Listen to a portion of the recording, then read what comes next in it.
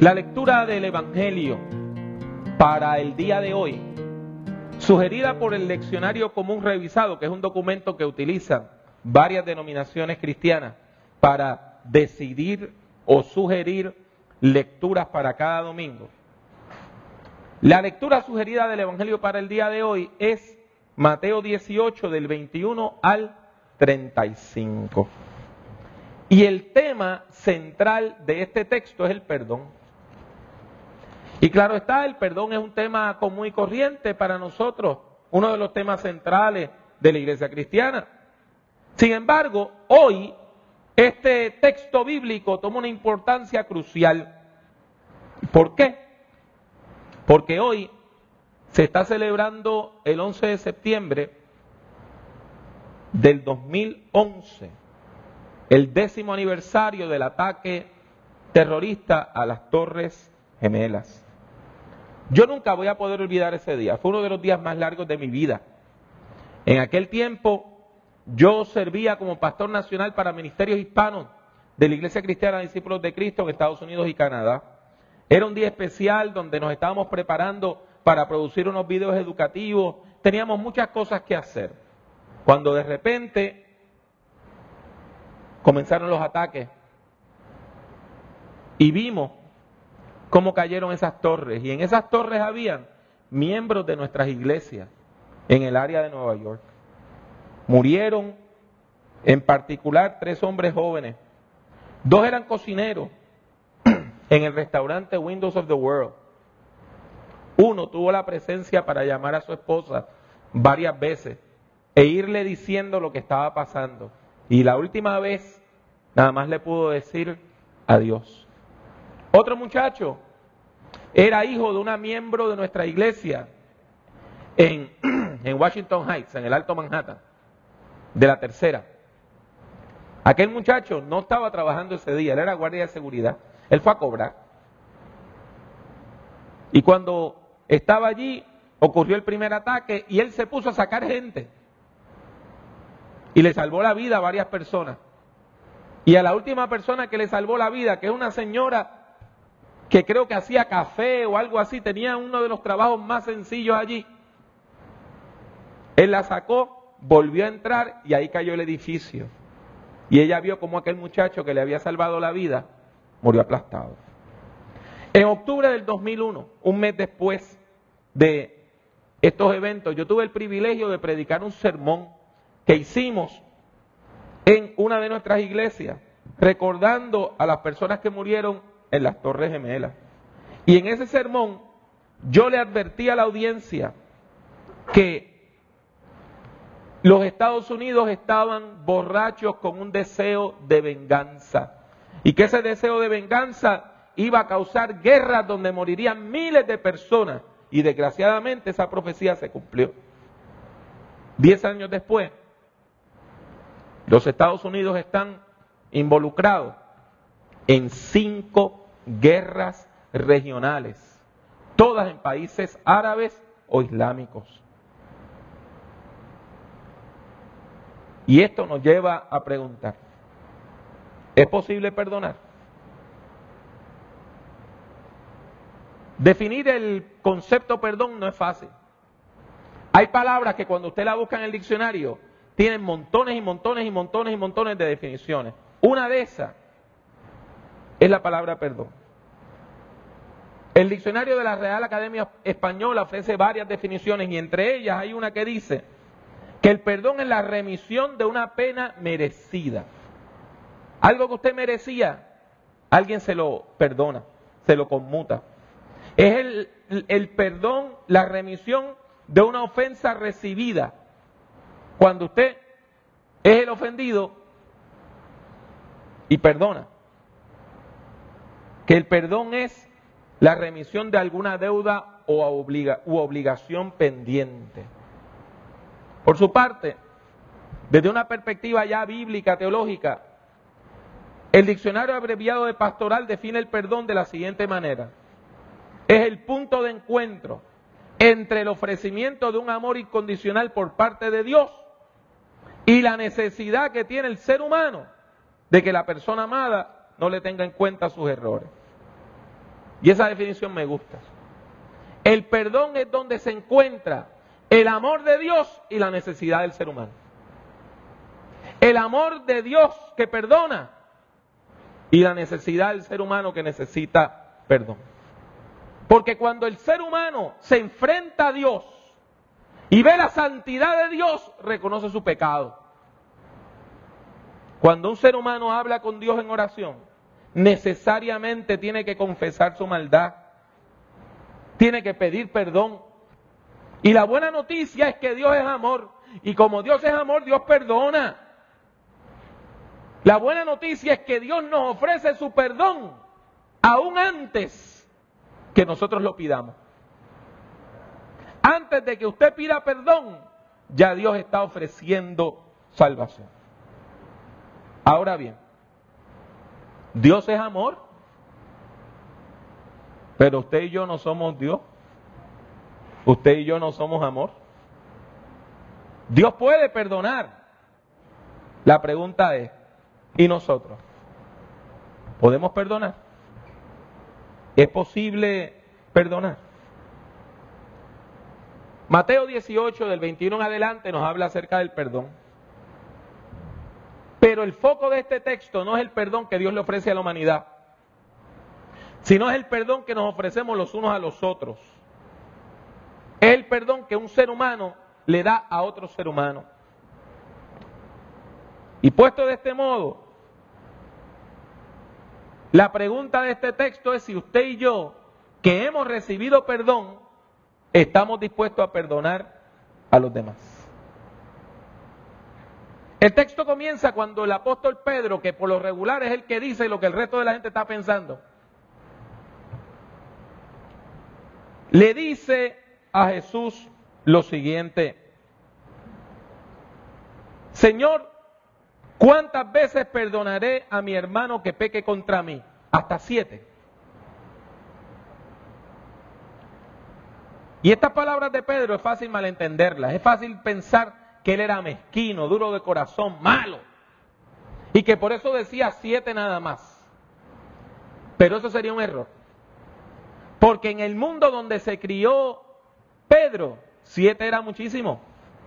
Los rabinos, la ley rabínica judía decía que si una persona continuaba actuando en contra suya, usted lo perdonaba hasta 4 veces. Después de 4 veces, no había perdón. Por lo tanto, nada más en términos numéricos, Pedro está yendo mucho más allá que lo que enseñaban los maestros de la religión de su época. Pero hay otro nivel, y es el nivel simbólico. En la Biblia el número 7 es el número que usted utiliza para decir que algo es completo, que algo está perfecto. Cuando algo está completo, está perfecto, hay 7. Uno puede entonces entender, interpretar, que Pedro lo que está preguntando es: Señor, ¿cuántas veces debo perdonar? ¿Debo perdonar completamente? Hasta 7, porque ese es el número de lo completo, de lo perfecto. Lo sorpresivo es que Jesús le responde diciendo: no te digo hasta 7, sino hasta 70 veces 7. Y una vez más vemos los 3 niveles. El nivel literal: 7 por 70 es 490. Así que algunos de nosotros podemos comprar una libretita y poner, ofensas de Pepe, 1, 2, 3. Te perdono hasta las 490, pero la 491 no te la voy a perdonar. Ese es el nivel literal. Pero hay un nivel simbólico, ¿verdad? En la Biblia le dije que el 7 es el número de lo perfecto, pero el 10 es el número de lo mucho, de la abundancia. Por lo tanto, podemos interpretar las palabras de Jesús como que cuando Pedro le dice: voy a perdonar completamente, Jesús le dice: vas a perdonar no solo completa, sino abundantemente. Por eso es que esta traducción que les leí, la traducción en lenguaje actual dice, no basta con perdonar al hermano solo 7 veces, hay que perdonarlo una y otra vez, es decir, siempre. Y esa traducción es correcta. Ya hemos visto esos dos niveles, el literal y el simbólico, ¿verdad que sí? Hay otro nivel más. Cuando usted lee la Biblia a profundidad, empieza a darse cuenta que partes de la Biblia nos evocan, nos recuerdan otras partes de la Biblia. Y que cada una de esas partes se empieza a interpretar la una a la otra. Y eso es común en la Biblia. Por ejemplo, Génesis 1 dice, en el principio creó Dios los cielos y la tierra. Y Juan 1 comienza diciendo, en el principio era el verbo. ¿Qué está diciendo Juan? Que el Evangelio es una nueva creación. Usando las mismas palabras de Génesis. Un texto interpreta al otro. Eso se llama la intertextualidad de la Biblia. Y es domingo, así que usar una palabra de domingo no es raro, ¿verdad?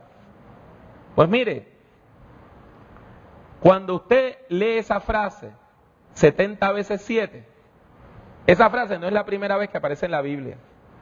Esa frase aparece en Génesis capítulo 4. Y allí se habla de los descendientes de Caín. Que Caín tuvo una generación de hijos, que cada uno era más malo que el otro. Y uno de los descendientes de Caín era un 7 macho, que se llamaba Lamec. Y Lamec cantaba una coplita, una cancioncita, tenía su propia canción tema, como si fuera un programa de televisión. Y Lamec se pasaba diciendo, a un hombre maté por haberme herido, y a un joven por haberme golpeado. Si 7 veces será vengado Caín, Lamec lo será 70 veces 7. Usted tiene que entender algo. En el Antiguo Testamento, lo que se llama la ley del talión, ojo por ojo y diente por diente, esa ley es para que el juicio sea justo. Si alguien le da a usted una bofetada, usted no lo puede matar. Si alguien le roba a usted una gallina, usted no le puede romper una pierna. La ley del talión lo que dice es, si alguien le roba una gallina, que le devuelva una gallina. Si alguien le roba a usted una vaca, porque le compra una vaca nueva. Pero usted no lo va a matar por una ofensa menor. Pero ¿qué es lo que canta Lamec? Un muchacho me hirió y yo lo maté. Otro me golpeó y yo lo maté. ¿Usted ve ahí equidad? No. Lamec está exaltando su propia violencia. Y después viene a decir que él es tan y tan y tan violento que el que le haga algo malo a él, él se lo va a cobrar 70 veces 7. Ahora usted entiende lo que Jesús está haciendo. Jesús nos está dando una enseñanza bien importante. La única otra vez que aparece la frase 70 veces 7, aparece exaltando la venganza. Y ahora Jesús usa esa frase para exaltar el perdón. Tiene que quedar claro que mientras el personaje bíblico hablaba de violencia, Jesús estaba hablando de amor. Y yo creo que aquí es que encontramos la clave para contestar mi pregunta. ¿Es posible uno perdonar a una persona que le ofende?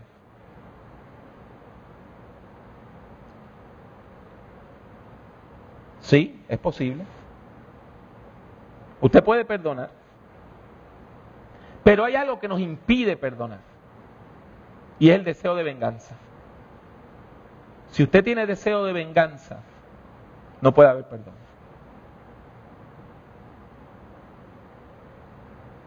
Si yo digo, yo te perdono, pero me la voy a cobrar.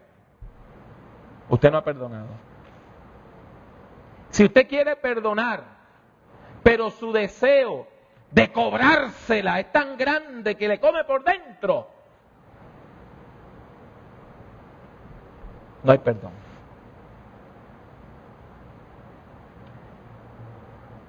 Una de las cosas que ha surgido en nuestro tiempo es la cultura del gangsterismo, la cultura de la pandilla. Los muchachos se matan, ¿por qué? Porque me faltó el respeto.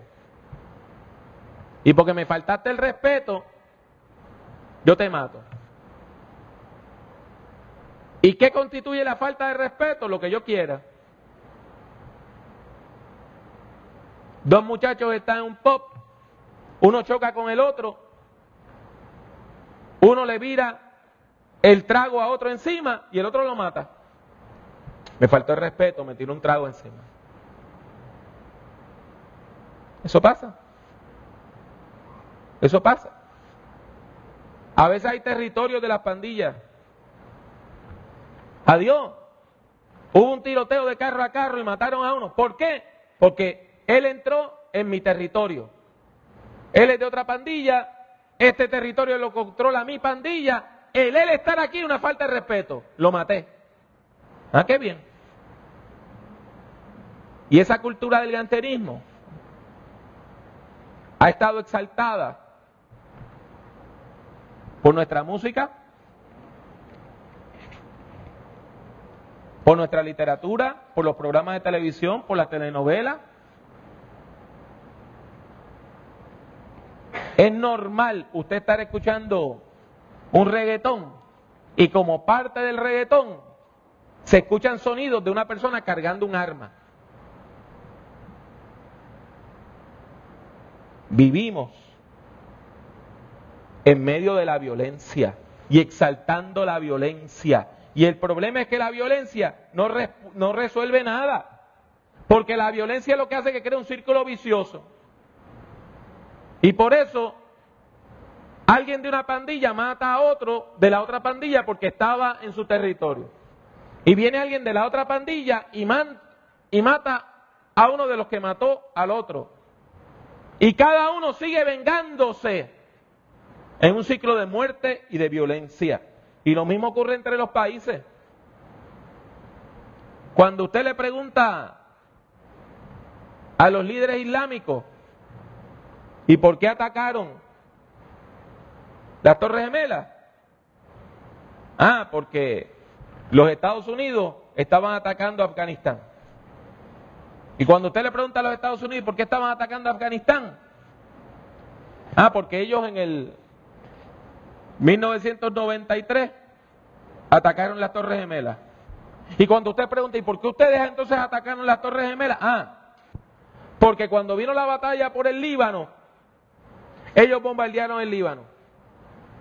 Y cuando usted le pregunta a los Estados Unidos, ¿por qué ustedes bombardearon el Líbano? Ah, porque ellos estaban atacando a Israel. La venganza lo único que hace es abonar la violencia. ¿Es posible perdonar? Claro. Usted puede perdonar a nivel personal y a nivel nacional. Pero hay que renunciar al deseo de venganza.